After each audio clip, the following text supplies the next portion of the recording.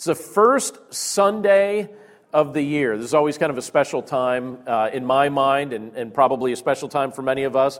By the way, during this time of year, we just went through the Christmas season and now we're in the new year. And I think most families probably have some traditions that coincide with special times of the year. One of the traditions that our family established just several years ago is to kind of take a family tour to visit our family that lives in different areas. We don't have family that lives right here in Southeast PA. My family is from Northeast PA. My wife's family is from a variety of places. And so what we've started to do is following Christmas, so in the week between Christmas and leading up to New Year's, we kind of do a family tour.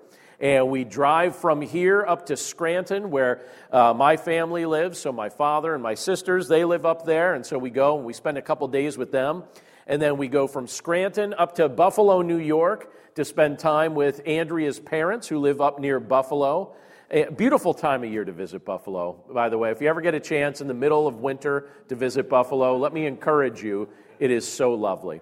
And then we go from Buffalo to Pittsburgh, where my wife's sister lives, and then we finish up this tour that we do after Christmas into the New Year's by celebrating the New Year's with my sister-in-law's family and good friends of ours that we have that live about 5 minutes from us, and it's become a somewhat recent tradition. This is the third year that we've done this as a family, and we look forward to it. It's a nice way to end a year, and it's a nice way to usher in the start of a new year. And when you're starting a new year, I think all of us probably take a moment or two to take some stock about some of the things that we're presently doing. We also think about some of the things that we would like to change. Have some of us done that? Whether we keep our resolutions or not, that's a discussion for next week, all right? But for this week, my question is this something that we've thought about? And I think most of us probably do, because when you start a new year, you start to think about, all right, what do I want to keep the same and what would I like to change? And actually leading up to this, during the final weeks of last year, I actually was starting to give a lot of thought to this coming year. And I started wrestling through some changes and some improvements that I wanted to work on and some things that I felt like the Lord was encouraging me to begin focusing on. And I think I have my list boiled down to 5 critical areas. And in just a few moments, I'm going to share those with you. By the way, we've been studying the book of Proverbs, and we're going to resume our study of Proverbs next week. But I really wanted to just kind of pause this week to kind of talk about this at the start of a new year. And as I share my list, and I'm going to share my rationale for making it, because I believe that the things that the Lord's impressed upon my heart align with the teaching of His Word. I'd also like you to be thinking about the things that the Lord would be encouraging you to focus on. And I'll even say this, there may be something from my list that should also be on your list. And if so, please adopt it as your own, and let's together give glory to Jesus in this coming year. So before we take a look at these things, let's have a word of prayer together. Lord, we're grateful for the start of a new year, and we're grateful for the privilege that it is to be able to think about things in a new way and to think about things from a fresh perspective. And we know, Lord, that at this time of year, you give us a very natural break, a very natural opportunity for us to start thinking about things that might need to be altered or changed or amended. And so, Lord, we pray that we would do so with an eye toward you, that we would be focused on what you desire, that we would be concerned with what concerns you, and that you would help us to see from your word what you'd like us to be focused on. So, Lord, we commit this time to you, and we thank you for the wisdom that you give to us through your word, and we pray this all in Jesus' name. Amen. So again, this morning, I want to focus on 5 goals that I'm aiming for in this coming year, with the hope that as I'm transparent about the things that I'm personally going to be aiming for, and as I show you some of the reasons why I'm focused on those things, that there might be something here that's also helpful or encouraging to you as well.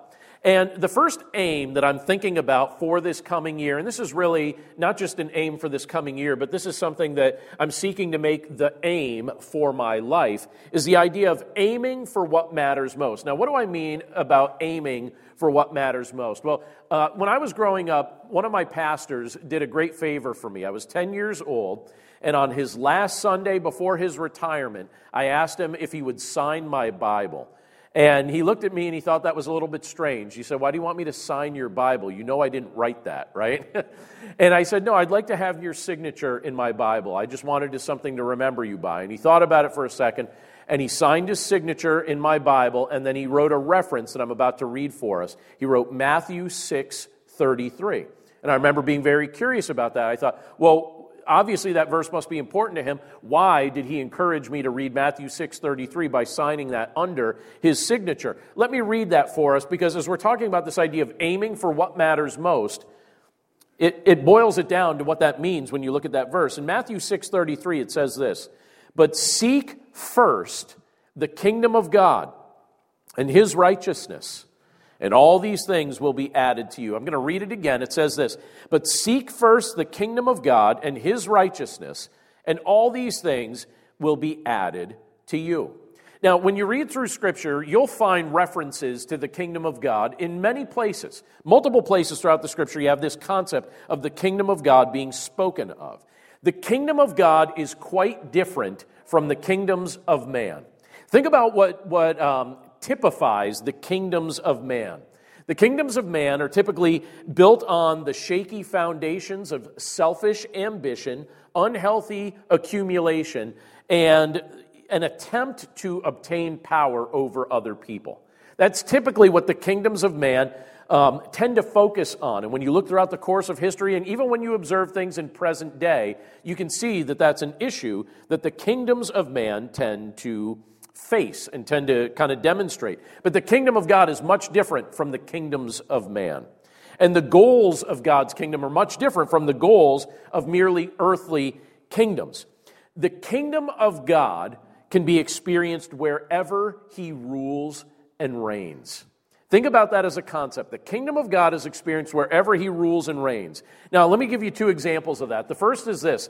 The Bible teaches us that there is going to come a day, when you read through the prophetic portions of Scripture, Scripture teaches us that there's going to come a day when Jesus Christ will return to this earth, and he's going to physically rule, and he's going to physically reign over earth with benevolence and perfect justice. And that's something that Scripture reveals to us ahead of time so that we can be looking forward to that. So that's certainly an important aspect of the kingdom of God. So when I'm thinking about the kingdom of God, and as Jesus is speaking about the kingdom of God in Matthew chapter 6, verse 33, part of my mind is thinking about the day when he comes to this earth and he physically rules and reigns on this earth with benevolence and with perfect justice. And as we await that day, we're also invited, we're also encouraged to welcome his rule in our hearts and in our lives at present. And very much Christ is getting at that when he talks about this idea of seeking first the kingdom of God and his righteousness. We're saying, Lord, I want you to rule and reign in my life right now. Not only am I looking forward to the day when you will physically rule and reign on this earth, but I'm also welcoming you to rule and reign in my life right now, to guide and direct my steps, to rule over my heart, to speak wisdom into my life, to point me in the direction that you want me to go. I want to seek first your kingdom. So if I'm going to aim for what matters most in this coming year, and really if I'm going to aim for what matters most with my life, that means I need to stay focused on the kingdom of God. If you're aiming for what matters most, that means you need to stay focused on the kingdom of God. Not the kingdoms of man and not my own personal kingdom. You know, this is a thing that I really wrestle with sometimes, and probably you do as well. Who here likes to make their own decisions? All of us, right? We all like... Now, sometimes it's kind of fun if other people make decisions for you. If you can't decide what to eat, and somebody decides, I've got the perfect thing, I'll tell you what it'll be, and you enjoy it, and you think, all right, that's great. Or if somebody just planned out a vacation for you and said, all right, I'm not going to tell you all the details ahead of time, just go on this vacation, and you're going to enjoy it, it's going to be fun. That maybe sounds fun. But I know that in general, I tend to like to make decisions, and you tend to like to make decisions. And sometimes what we end up doing is it's almost as if we're trying to be the ruler of our own kingdom.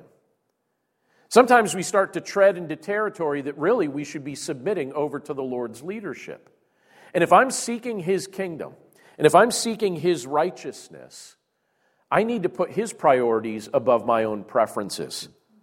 Whatever I do in this coming year needs to be intentionally dedicated to honoring Christ. Whatever I do in this coming year needs to be intentionally submitted over to Him. It needs to be intentional about elevating His name in praise and not trying to somehow establish my own rule or my own kingdom.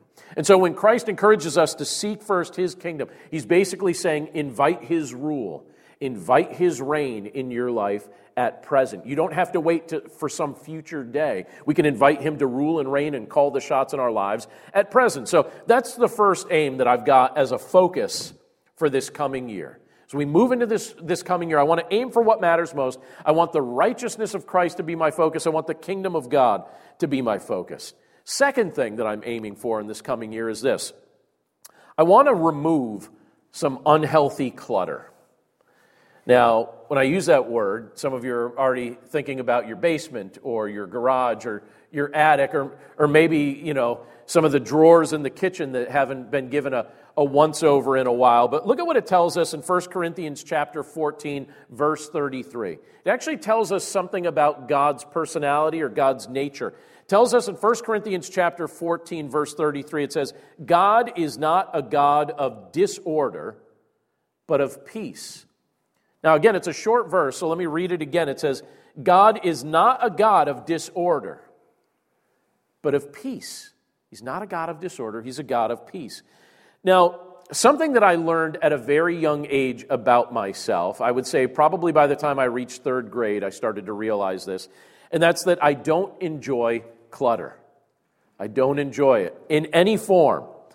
And believe it or not, and you could. My dad is living. You could ask my father. He could confirm this. My sisters could confirm this. That from third grade on, my parents did not have to ask me to clean my room. Isn't that kind of a funny thing to admit? They didn't. And in fact, I think, at some point they felt like it was the most organized room in our house. My bedroom from third grade on. That's strange, isn't it? I got everything else wrong. It was like the one thing I got right. I always had a clean room from that point on. My desk at school, always organized. My locker at school, always organized. I realized about myself that I tend to work better, think better, feel better, and get more accomplished when I'm not surrounded by clutter. So I try to eliminate physical clutter around myself as best as I can. Sometimes you really can't. But as best as I can, I try to eliminate clutter in that respect. So it probably would not surprise you to learn that one of the aspects of God's character that I appreciate most is what it says in 1 Corinthians chapter 14, verse 33, the fact that God is orderly. The fact that that's how God has described Himself, that He's revealed Himself in this way. The fact that He's orderly. He is not a God of disorder, but Scripture says He is a God of peace. There is order to His creation. One of the things that really testifies to the fact that He exists, when you look at this creation, what do you notice? You notice that there is order to the creation. Even when you look at how cells operate and how cells divide and do the things that they need to do, the fact that one side of your body mirrors the other side of your body, you can see that God is a God of order. And there is evidence of that in the orderliness of His creation. He's also operating according to a perfect plan. When you read throughout Scripture, it's filled with prophecy. Well, why is it filled with prophecy? Because God's revealing to us what He's going to do. And what He's doing is this. He created humanity and He created this earth and all of His creation. He created it perfect, orderly, just right. And then mankind rebelled against Him and invited sin and disorder into creation. And so what's God doing all throughout the course of human history? He's bringing us back to order. The Father sent the Son to this earth to right our wrongs, to bring order where we invited chaos, to bring order and peace where we invited division and disorder. Christ accomplishes that because God is a God of order, and He's steering things in the direction of order and peace that He's facilitating through his Son, Jesus Christ. But now think about your life in relation to these truths. Isn't it easy for your life and for my life to become easily cluttered in a variety of ways? And I'm not just talking about physical clutter that can sometimes consume your office or consume your car or something like that. Sometimes there are areas of our lives that become cluttered in ways that are more consequential than a room that needs a good purging. I think sometimes our lives become cluttered with things like obligations that it's actually time to hand off to somebody else. Do you ever agree to something in one season of life and then you realize that you're in a very different season of life, but you've still maintained that old obligation? And you have this feeling like, can I ever hand this off to somebody else? Maybe I just do this the rest of my life. Sometimes I've done that where I volunteered for different things or served on different boards or served in different capacities. And I think to myself, I take on an obligation in one season and then I'll be a decade later and it's not even really appropriate for me to still maintain that obligation. But I have this sense of duty or something that prevents me at times from clearing some of those things out and handing them off to somebody else, even though some of those roles and responsibilities would be better served by other people. So one of the things I've been wrestling with is what sort of things in that category, some old obligations that it's actually time that I either train up somebody to do or hand off to somebody else. What are things in that category that it might be time for me to consider handing off? Has it at one point become an area of service that's now turned into an area of some sort of emotional clutter? Or how about this? Affiliations that it's really just time to end. Do you ever just become affiliated with a variety of things that you think to yourself, I think it's probably time to end that affiliation? Or maybe even relationships that need to be altered or amended or maybe even terminated. There are times throughout the course of my life that I've had to look at certain relationships and say to myself, I'm not really certain that relationship should look the same in this next season as it did in the previous season. But can you identify anything that's entered your life that really doesn't belong there any longer? Anything that, at one point it seemed to make sense, but now it's kind of become maybe an area of unhealthy clutter. And what tends to prevent us from removing those things from our lives? I actually think that there's one primary thing that tends to get in the way of us being able to remove some unhealthy clutter. It's usually the opinions of other people that we care about. There are opinions at times that there'll be something you'll try to remove, but you think, I can't remove this because if I do that, this person will be upset with me, or this person won't like that decision. I had an awkward situation enough years ago that I think it's safe for me to tell this story on something that's being recorded and live streamed. But if I'm wrong, I'm sure I'll find out. But years ago, a member of my extended family passed away. And this member of my extended family had written out where she would like some of the things that she owned to go. And that was a thoughtful thing to do. She's trying to think, all right, I'd like some of these possessions to go to this person and this person. And she put together a very thoughtful list. But there are a few larger items on that list that were written out to go to me. And I realized when I found out about it, I didn't know about these things ahead of time. I realized these are things that are now coming to me that I have no use for. One was a large piece of furniture. The other was dishes and things of that nature. And I thought to myself, I don't have specific use for these things. And I was thinking to myself, well, what should I do? Because you feel a sense of obligation. These were things that belonged to someone that you love, and so you're thinking, all right, what should I do with this? But then I found out that there were two other members of our family that really wanted each of those things. And I thought to myself, well, here's a simple solution. I give the one thing to the one person that really wants it, and I give the other thing to the other person that really wants it, and then we all feel good. You would assume we would all feel good in that moment, right? But not everybody felt good about that decision. I felt great about that decision. And that's exactly what I did. But I realized after making that decision that not everybody thought that I should do that. They thought that I should take those things, even though I didn't have use for them, that I should take those things because somebody that I loved wrote those things down. But I have to tell you, my love for this person does not have there's no correlation between my love for this member of my family and anything that they ever owned. Those are two separate categories in my mind. And because I felt good about blessing somebody that had an actual need with these things that I didn't personally need, I thought, if I take this, it becomes unhealthy clutter that I'm taking just to avoid upsetting somebody else's opinion over a minor issue. Or I can use these and have the feeling of generosity of blessing somebody who actually needs them. And I couldn't help but think that that relative, if they knew that whole thing, they were trying to put together a puzzle back in the day. If I had the opportunity to have that conversation, knowing that relative as well as I did, if I said, hey, why don't we do this? Why don't we give the furniture to this person of the family and the dishes to this person? I'm certain that they would have been like, that's a great idea. But not everybody thinks that way in the moment, because sometimes our emotions get in the way of us being able to think so clearly.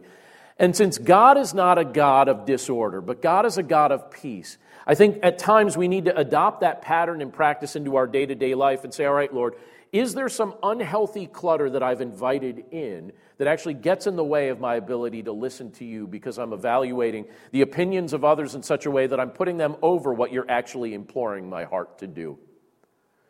A third thing that I'm aiming for this coming year, and I hope that this will encourage and be helpful to you as well, is the idea of filtering my influences. Now, those of you that are younger than me, so I'm looking around this room, and I see plenty of you that are younger than me, and I see plenty of you that I think are the same exact age as me, and I see some of you that are older than me. I think this concept applies to you whether you're younger, the same age, or older. I think it applies to all of us, that we should filter our influences. Let me give you two examples from Scripture that speak to this direct issue and why I'm going to try my hardest to make this a personal aim in my own life in this coming year. The first is the first verse from the book of Psalms. The book of Psalms is the longest book of the Bible. And the first verse in the book of Psalms says this. It's Psalm 1:1, and it says, "Blessed is the man who walks not in the counsel of the wicked, nor stands in the way of sinners, nor sits in the seat of scoffers." So think about that verse for just a moment. And I want to read another verse that's a bit similar. And it's from Proverbs chapter 6, verse 27. And in Proverbs 6:27, it makes this statement. It says, "Can a man carry fire next to his chest and his clothes not be burned?" So think about those two concepts in relation to your influences. So let me go back to the book of Psalms. I love how the book of Psalms begins. In the opening verse that we just read, you have David writing these things down as the Holy Spirit inspired him to do so, and he speaks of the life of a blessed man. And he tells us that a blessed man doesn't walk in the counsel of the wicked, and that blessed man doesn't stand in the way of sinners or sit in the seat of scoffers. That's how he phrases it here. And did you notice the progression that he's describing in that verse? There's a progression that's taking place. And it's actually a progression that has a lot of correlation to what it's like when we invite unhealthy things into our life. When you or I invite unhealthy things into our life, we tend to follow the same progression that David cautioned us about in that verse. Because what we do is we first walk toward them, and we stand near them, and then we sit in them. We walk toward it, we stand at it, and we sit in it.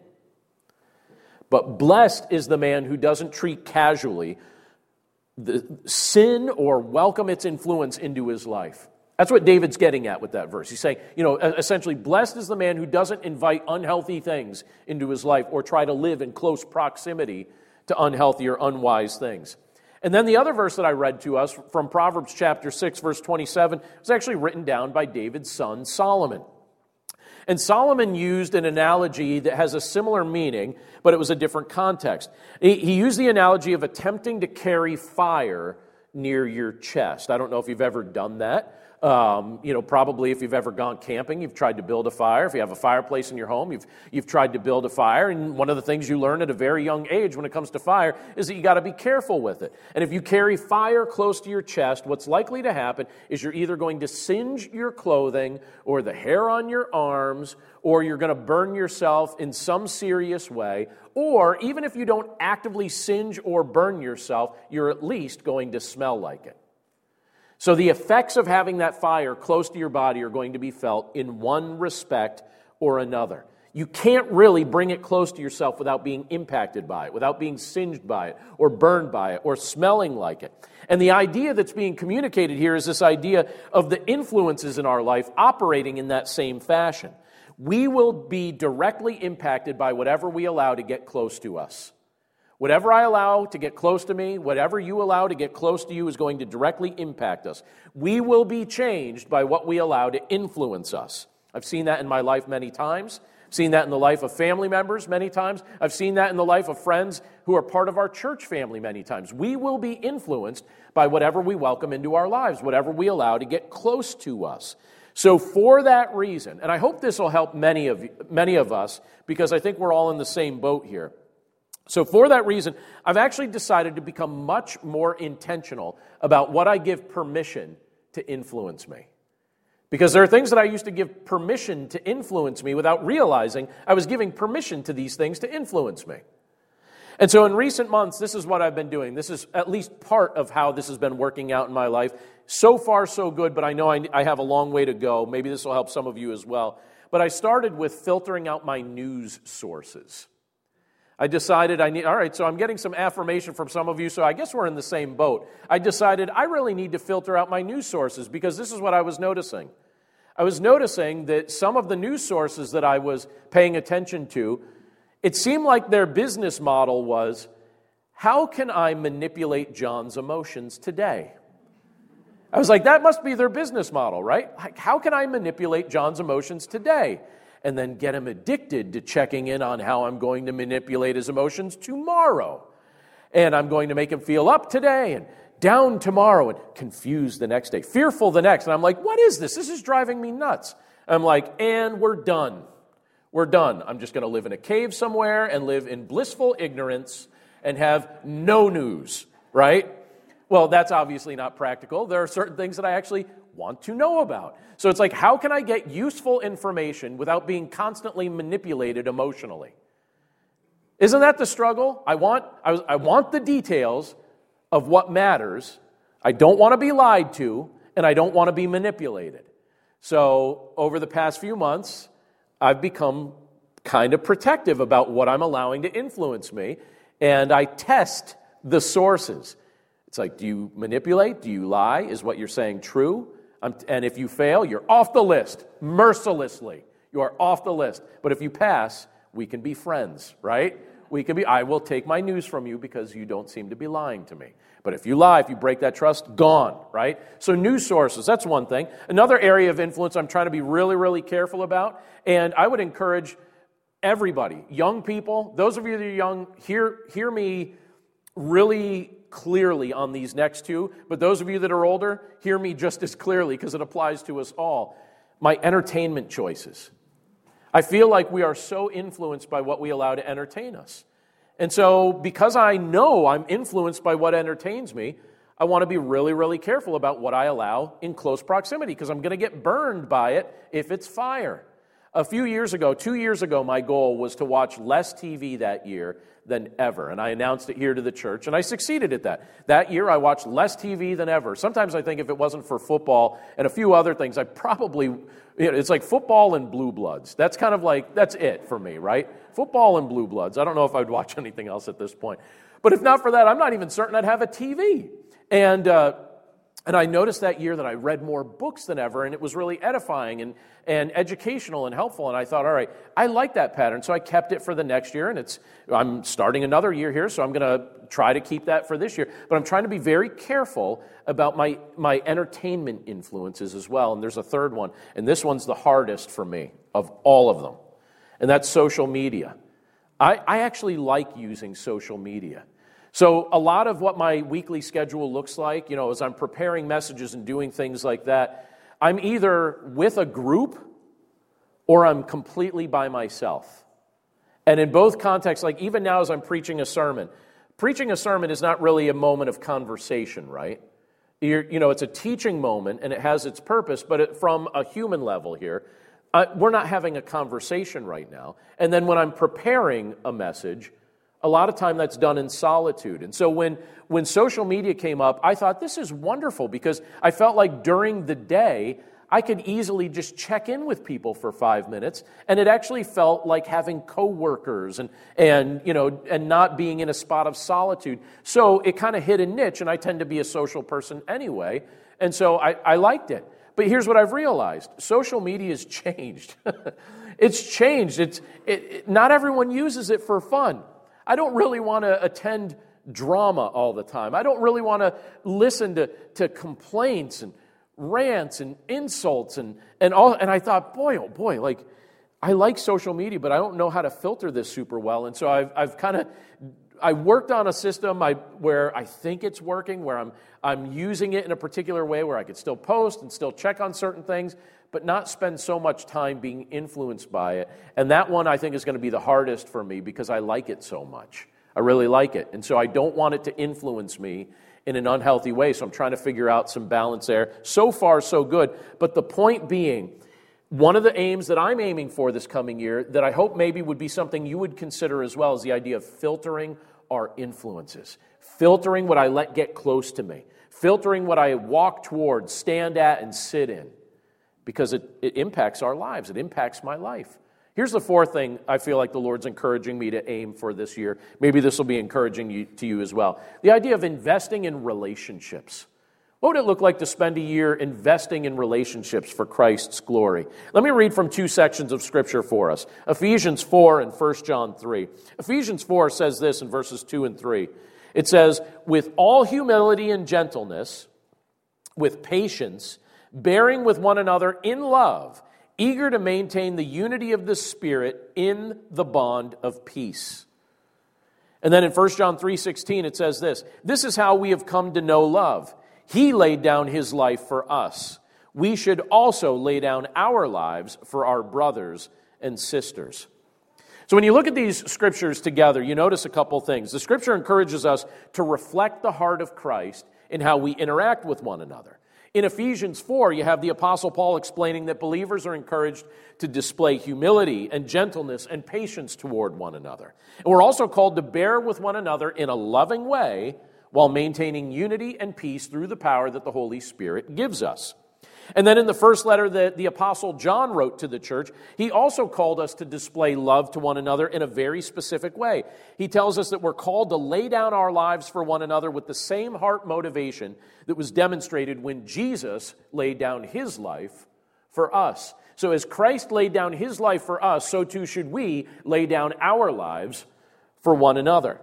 Now, in recent years, the Lord's been helping me to place greater value on the relationships that he's allowed me to have with the people that he's placed in my life. And so for that reason, one of the things that I'm trying to do is I'm trying to tangibly show these individuals, the people that the Lord's placed in my family and friend group, just how much I value them. I'm trying to be very intentional in how I invest in my relationship with my wife and with my children. I'm trying to carve out more time for extended family and for friends. I'm also working hard to establish relationships with new people. How many of you did I meet just in the past 12 months or less? Just raise your hand real quick. So it's like half the room. In the last 12 months or less. I have to tell you, this past year, I tried to be very intentional about that, and I want to do that this coming year. But it dawned on me as I was finishing out this past year, I thought, I've met more new people in this past year, even with all the disruption that was taking place, than I've met at any time since I was a freshman in college. Remember meeting a lot of people my freshman year of college, but this past year, just trying to be intentional. It was like a coping strategy, I think, in some respects, or like a healthy reaction to everything feeling like it was contained and shut down. I thought, you know what, I'm going to do the opposite. I'm going to try and establish as many new friendships as I possibly can in this coming year because I think that that's much healthier than actually retreating from any interaction with others. And it worked. It was very healthy and helpful. And I thought, you know what, Lord, I feel like you're showing me something. Maybe it should just be the pattern of my life, to be more intentional about investing in relationships. And as those relationships grow, as you invest in relationships, as they grow, one of the things that we have the opportunity to do is to represent Jesus Christ to those that he places in our lives. I have to tell you, I received so much joy through my relationship with Jesus. Utter joy through knowing him in a personal way. And one of the things that I want people to experience if we end up in a friendship, if we end up associating in any way, I want that joy that I have in Christ to be contagious. I want it to be something that other people have the opportunity to experience just by virtue of a friendship. Because many of the people in this world that I love deeply have not yet experienced the joy and peace that Christ has been offering them their entire life. They haven't experienced it yet. And so one of the things I'm hopeful is that as other people can see the joy that I genuinely have in Christ, as they could see his work at work in my heart, maybe they'll also invite him into their life. Maybe they'll also experience the joy and peace that he offers them through a relationship with him. Maybe they will finally experience what it's like to have a relationship with their Creator, with their Savior. That's something that I hope will be a byproduct, the most important byproduct of every relationship that I intentionally establish. So I've decided, Lord, I think you want me to make this an aim for this coming year because it was such a blessing in the year that just passed. And there's one other thing that I want to share with you, and I hope it'll edify and encourage somebody. But as I think about what I want to aim for in this coming year, the last thing is the idea of being intentional about showing appreciation. So I appreciate each and every one of you gathered in this room. I appreciate those of you that I've had the privilege to meet that join us via our live stream. But I want to be more intentional about showing that appreciation because I've discovered there's something that gets in the way of me doing that. And I'll explain what that is in just a second. But look at what it tells us in 1 Thessalonians chapter 5, verse 11. It says something very interesting. It says, "Therefore encourage one another and build one another up just as you are doing." That's a very kind thing to say to a church. This was the church in the city of Thessalonica that the Apostle Paul was writing to. And he said to them, encourage one another and build one another up just as you are doing. So they were already doing this, but Paul encouraged them to continue doing that. Several months ago, I had the opportunity to interview a pretty well-known author for my podcast. His name is John Ruhlin. Any of you familiar with him? John Ruhlin wrote the book Giftology, and it's a book that's been doing really well for the past few years. I think it's probably a useful book for just about anyone to read, but if you're in a position of leadership, a position of influence, I think it's a useful book to read because in it he shows practical ways that we can show appreciation to those that we live with or work with or serve with. And so again, the book's called Giftology, the author John Ruhlin, definitely worth checking out. So in speaking with him, and I had the opportunity to just kind of hear some of the things that he was working on and thinking about and some of the reasons that he chose to write the book. But in speaking with him, I actually became convinced that I need to really improve in showing appreciation toward others. Making sure that other people know that they are loved, making sure that others know that they are appreciated, that's a biblical concept that all believers should adopt as a practice. It's something that you see the Apostle Paul emphasizing in 1 Thessalonians 5. He challenged the church to encourage one another. He challenged the church to build one another up. Some people, apart from their church family, don't really have a lot of people in their day-to-day life that are being very intentional about encouraging them and building them up. And Paul recognized that, and he's saying, listen, church family, encourage one another, build one another up. That's one of the things that we should be very intentional about. And so one of my personal aims for this coming year is to really focus on that. And I've noticed that it's an area that I tend to struggle with because it takes some extra thought. And you know what I've discovered, and part of the reason why I mentioned a few moments ago about this idea of removing some clutter from my life? I've realized that the more clutter you have in your life, the less time you have to focus on the people that the Lord's placed in your life. And it's like, oh, wait a second. I don't have the mental space or the time to focus on some of these things that the Lord's inviting me to focus on because I haven't transitioned out of old obligations. It's like you have to give some of those things to somebody else so that you could focus on what the Lord's putting in front of your face right now. And so I think that if I'm actually going to succeed at this aim, and I hope I succeed at it, but if I'm going to succeed at it, I actually need to be very intentional about that other aim as well. removing unnecessary or unhealthy clutter. Have you ever read the book, The 5 Love Languages? I hope some of these authors that I'm endorsing today give me like a cut of their royalties someday. And if they don't, shame on them. But it's another good book, The 5 Love Languages. It's by an author named Gary Chapman. Are you familiar with the concept? Revolutionized my relationship with my wife when we were dating prior to us getting married. I understood. That book came out. I learned the concepts of the book, and I thought, wow, that was helpful. He basically says there are 5 primary ways that people tend to give and receive love. And you probably have a primary one and maybe even a secondary one. But there are 5 primary ways that the people tend to give and receive love. It's either through words of affirmation, quality time, acts of service, physical touch, or gifts. Now, I tend to be a words of affirmation and acts of service person. I don't tend to be a gifts person as much. So my wife learned that about me. And then I learned that her quality time is her number one.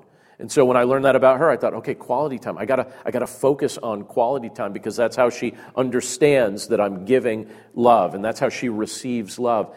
And as I'm thinking about being intentional about showing appreciation, one of the things that I've been trying to think about is, all right, how do I notice how people in my life tend to give and receive love? Are they a gifts person? If they're a gifts person, I can show appreciation maybe with a gift. If they're a quality time person, maybe I should carve out time for that person. I actually brought that up to that first author that I mentioned, John Ruhlin. I asked him, have you ever read the book, The 5 Love Languages? And does that fit with what your concept is in this book? And he said, yeah, I've been trying to co-write something with that author for years because our concepts are so similar. Again, I need a cut from their royalties because these endorsements are getting thick. But the point being, I really want to be intentional about showing appreciation to other people. So let me say this as we finish up this morning. Those are my aims, all right? And I'm saying them out loud for a couple reasons. One, I wanted to write them down, and I wanted to acknowledge them before you as our church family, because I know that there are people in our church family who will hold me accountable to things that I say from this pulpit. And so I'm saying them out loud and giving you permission to hold me accountable to these things, because these are things that the Lord's placing on my heart that I really want to succeed at focusing on this coming year. Now, maybe your list has some of the same things that are on my list, or maybe your list has some things on it that are a little bit different. But the point being, I just kind of want to finish up by asking the question, what are you aiming for in this coming year? What are you aiming for? What has the Lord impressed upon your heart that He wants you to be focused on during the coming years? Is there something on the list that I just shared that might be practical for you as well, or are there some other things? What has Christ been impressing upon your heart? How can you give people a greater glimpse of Jesus Christ at work in your life in this coming year? These are things worth wrestling with. So here's my hope. My hope is that this coming year will truly be a year of great progress in your relationship with Jesus Christ, and that the love and the joy and the peace that He's placed in your heart and in your life is going to genuinely overflow into the lives of those who have the privilege to know you and interact with you, because the Lord's doing a miraculous work in your life that maybe you don't recognize, and maybe it doesn't seem quite as obvious to you.